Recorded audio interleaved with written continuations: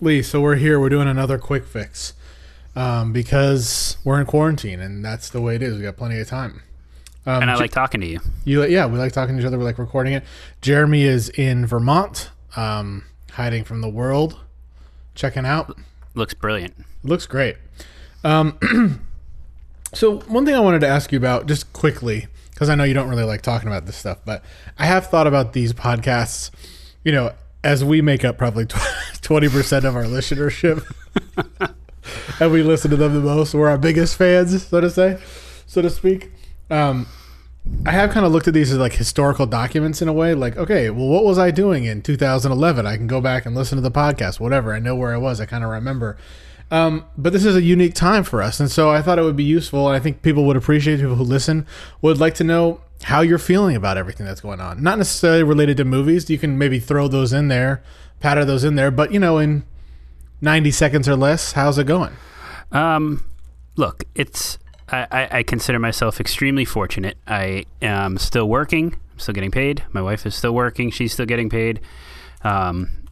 Me and my entire extended family and all of my friends are still healthy, so I don't ultimately have a lot to complain about in that department, but I also find this to be a very anxious and stressful time, and I don't like it, and I can't wait until we can look back at this in a time capsule sort of way and say, oh, what an interesting time this was. Remember when we were recording all these podcasts and watching all these movies because we were quarantined. Can't wait for those days because that means all this will be over. And is that just your stress from it, or? It is. That's exactly what it is. You know, I don't want anything bad to happen to the people I care about or really to anybody at all. I mean, it's just, I think I feel the same way as a lot of people do right now. I'm trying to think positively and make the most of it. And, you know, I think a lot of people are trying to have a positive mindset, which I think is great and refreshing to see. So I think that there is some good coming out of this, and I hope that that continues to happen.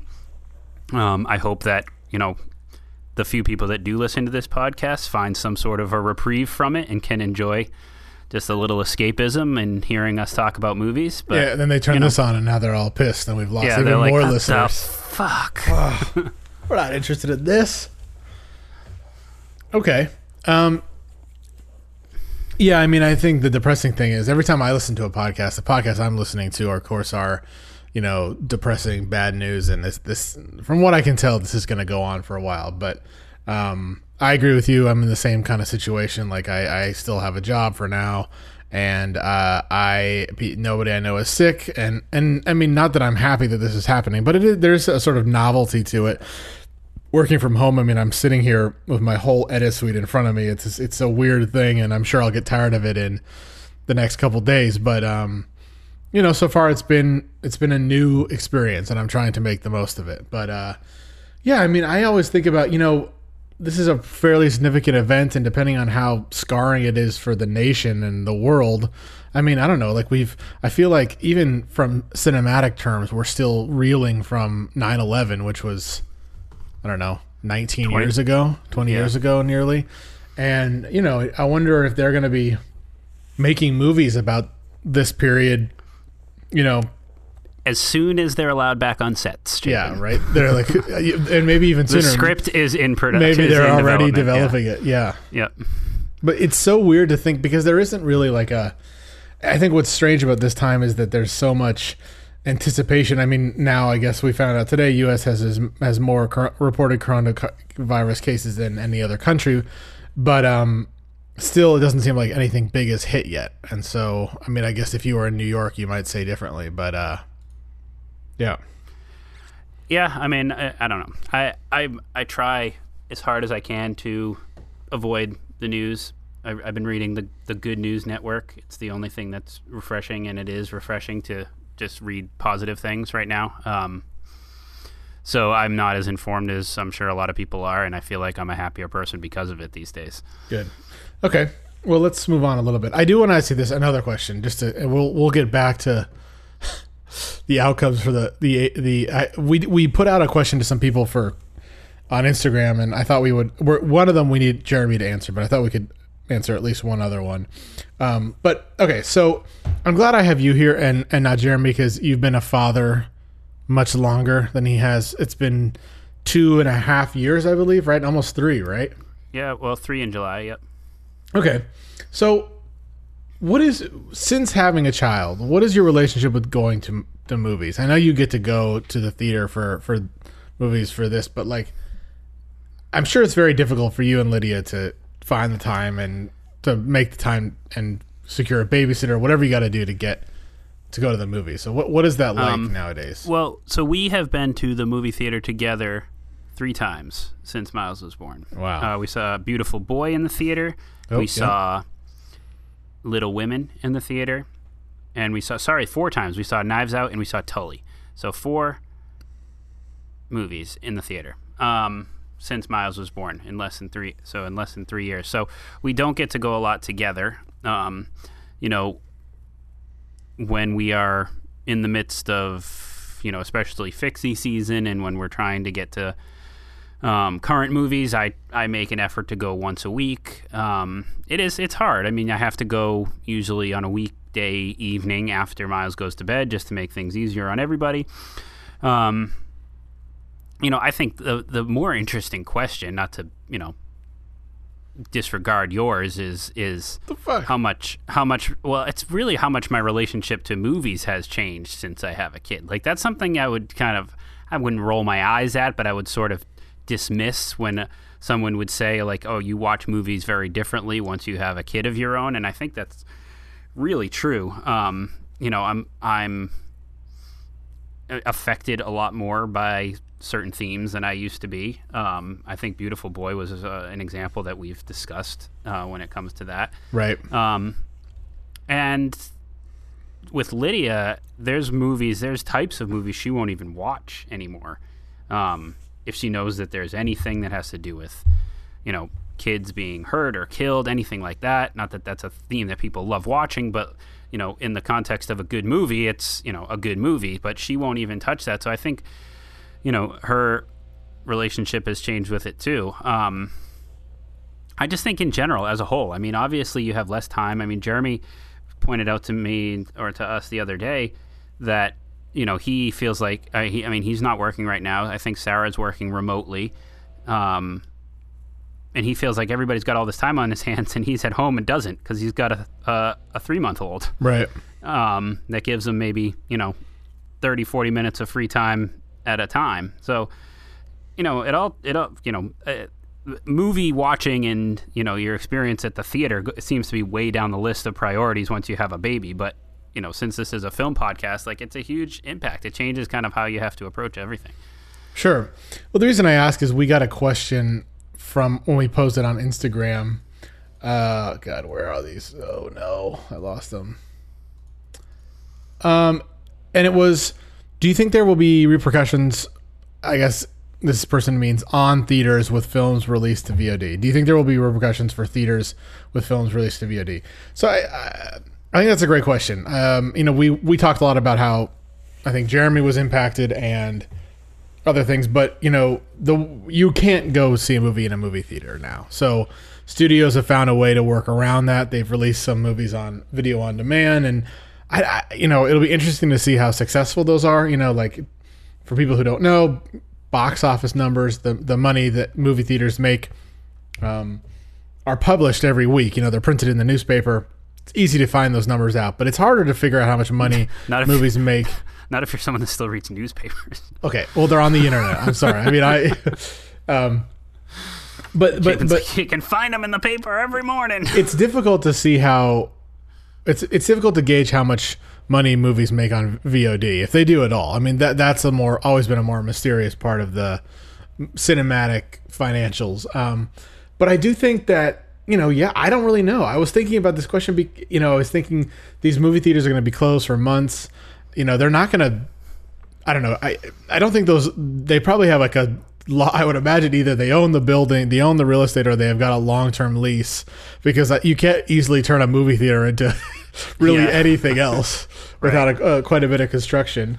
An awesome apartment for you and me. Yeah, right. Just a different movie playing in each theater. What do you want to catch tonight? They're all going to be on. So, but I don't know, like the economics of movie theaters. I feel like we used to love that place, the ArcLight, because it was a place that presented movies in a with some respect. But I do feel like most movie chains, and I don't know if that's because it's hard to make money nowadays with movie theaters, but you go to like a movie theater with 10 screens and there's 2 people working there on a weekday, and I don't know who's running things, and they don't seem they're not the sharpest tools in the shed, right? Shall I say? And I don't know. It seems like movie theaters, at least the chains, have gotten to a place where they're charging you the most they possibly can for soda and popcorn, paying their employees as little as possible,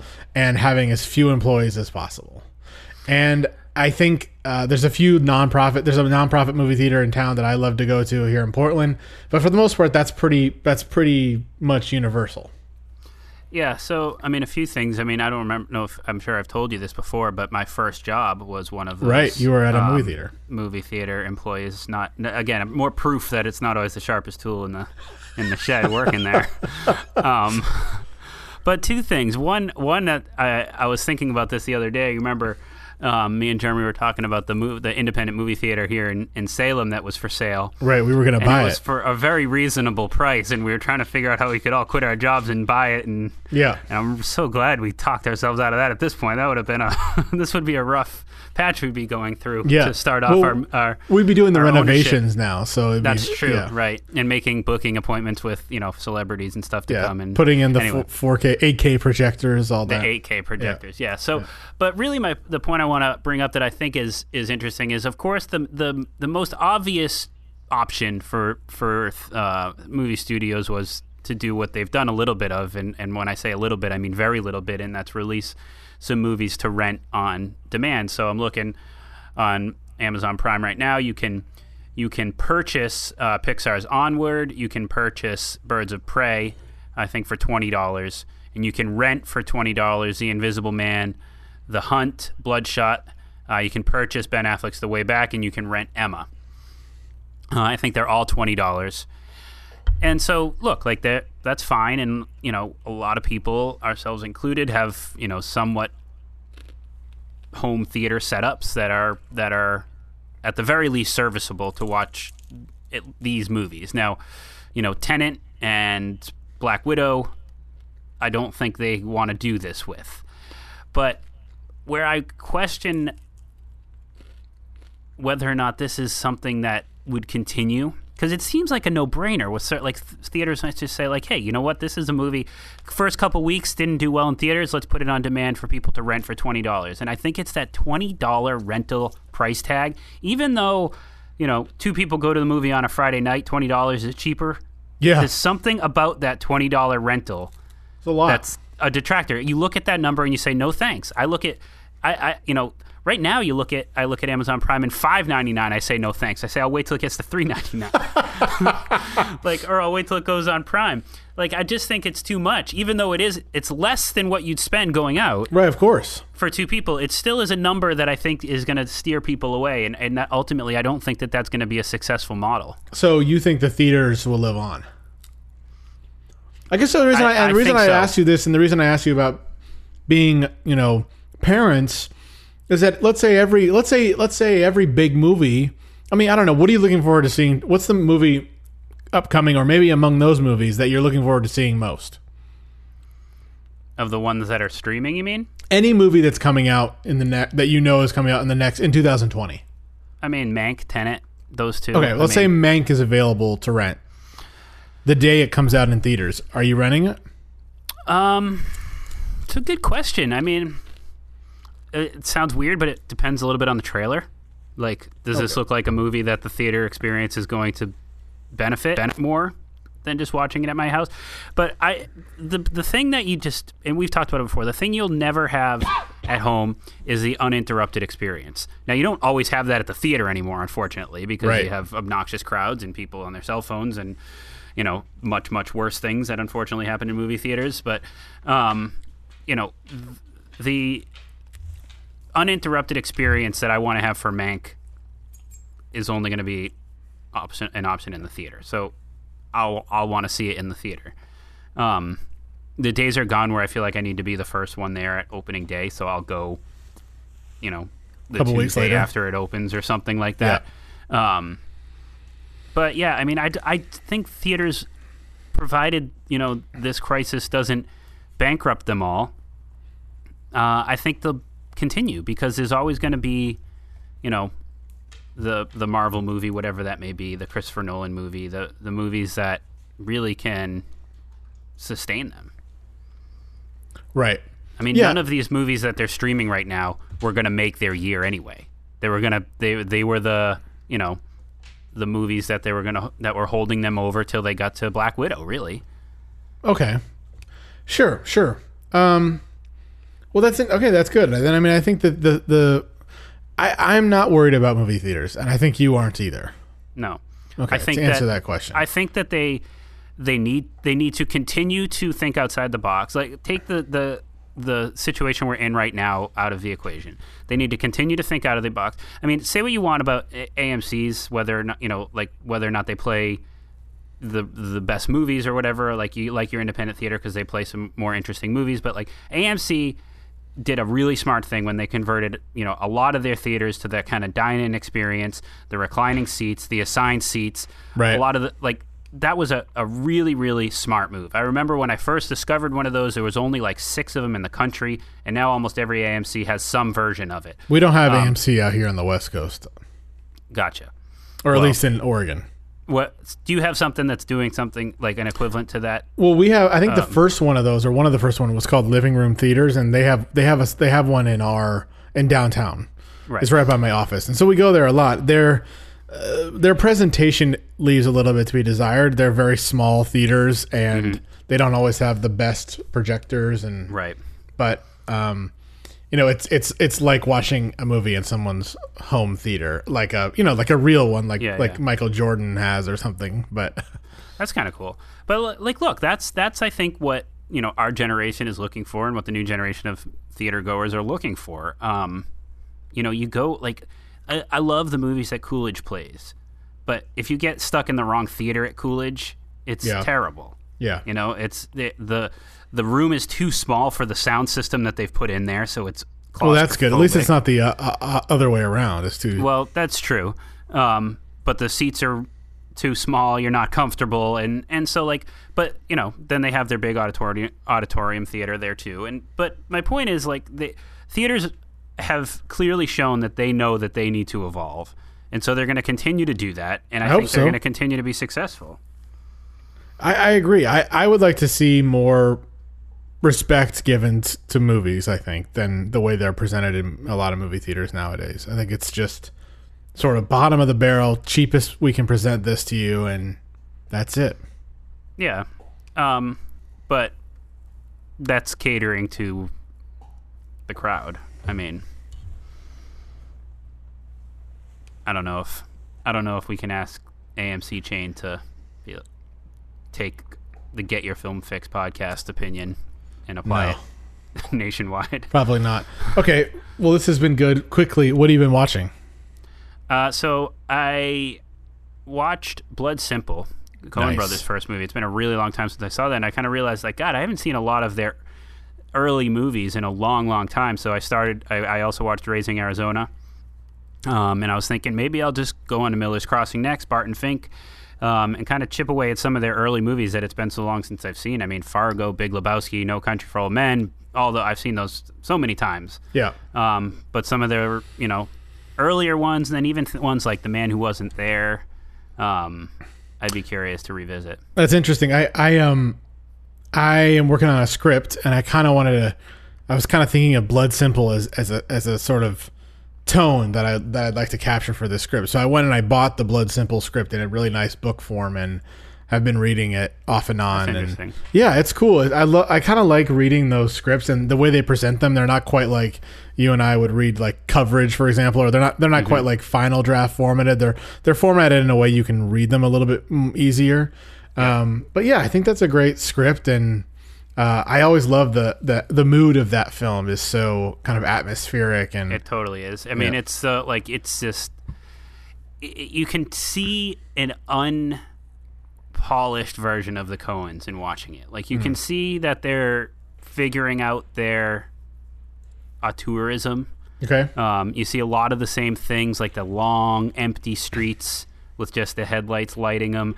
You know, there's a shot where he's hauling kind of the dead body, try to get it back in the car, and there's a truck coming the other way, and it's just like the scene in Fargo where they see the kids drive by and see him dragging the dead body, and you know, there's the bullet holes in the wall that the light then penetrates. Just reminds you so much of things from like No Country for Old Men. So like you're looking at this movie and you're seeing like, yep, I see where these guys are going. Like, and it's really cool. That's the most interesting part of that movie. I think it's got some flaws, but and then the flip side, Raising Arizona, you see the whole other side of them, the comedy. I mean, it's such a goofy movie, and it's like the silliness is so overplayed, but you still, we've talked about this before, you still give it so much respect because it's the Coens, which right. I always find interesting about them. Cool. That's great. All right. You catch up with anything else? Anything you watch Hidden Life yet? I haven't yet. I need to do that. I've been watching Tiger King on Netflix. Been joining the church. So what is the story with this? It's great. It's great. It's great. I mean, it's about. I don't understand this. I just heard about this today. It's about this guy who. Well, it's about a couple people, but it's mostly focused on this guy who's in Oklahoma who has this like wild cat park in Oklahoma, and he's just kind of this crazy kooky character. So far, I think we've only watched 2 episodes, or 2 or 3 episodes. So, but like it's nuts, and especially to understand like the wild animal community, especially in the United States, is just there's all these people spread out around the country who have these parks that they've just like put together for profit, and it's like very unregulated and so weird. It's crazy. Would this be the most streamed movie on stream show on Netflix if everybody wasn't quarantined, or is this literally people have nothing to watch and it turned out that it's kind of interesting? But I think that's it. I think that's an interesting thing we might talk about some other time. But like how these shows that you wouldn't think would be interesting to people find life on Netflix, like how The Office didn't really do that well. I mean, The Office was a good show and it was well received, I guess, on NBC, but it's like literally the biggest show I know on Netflix. So it's this was before Netflix. What was that show about like duck hunters or something that was like really popular? Duck hunters. It's like these like a bunch of hicks in like Alabama or something. Oh yeah, but that wasn't on Netflix though. No, I know it was on like a Bravo or something. Yeah, it was like Duck Kingdom, Country or Duck Kingdom or something. Yeah, but like that to me is what I'm thinking of with this Tiger King thing. No. It's a real documentary. It's a real documentary. It's not like a reality show. It's a documentary. Okay. All right. Okay. So. All right. Again, we'll try to keep getting some content out because we know people are dying for it. Huge traction on the last couple podcasts. Yeah. All right. Thanks for listening.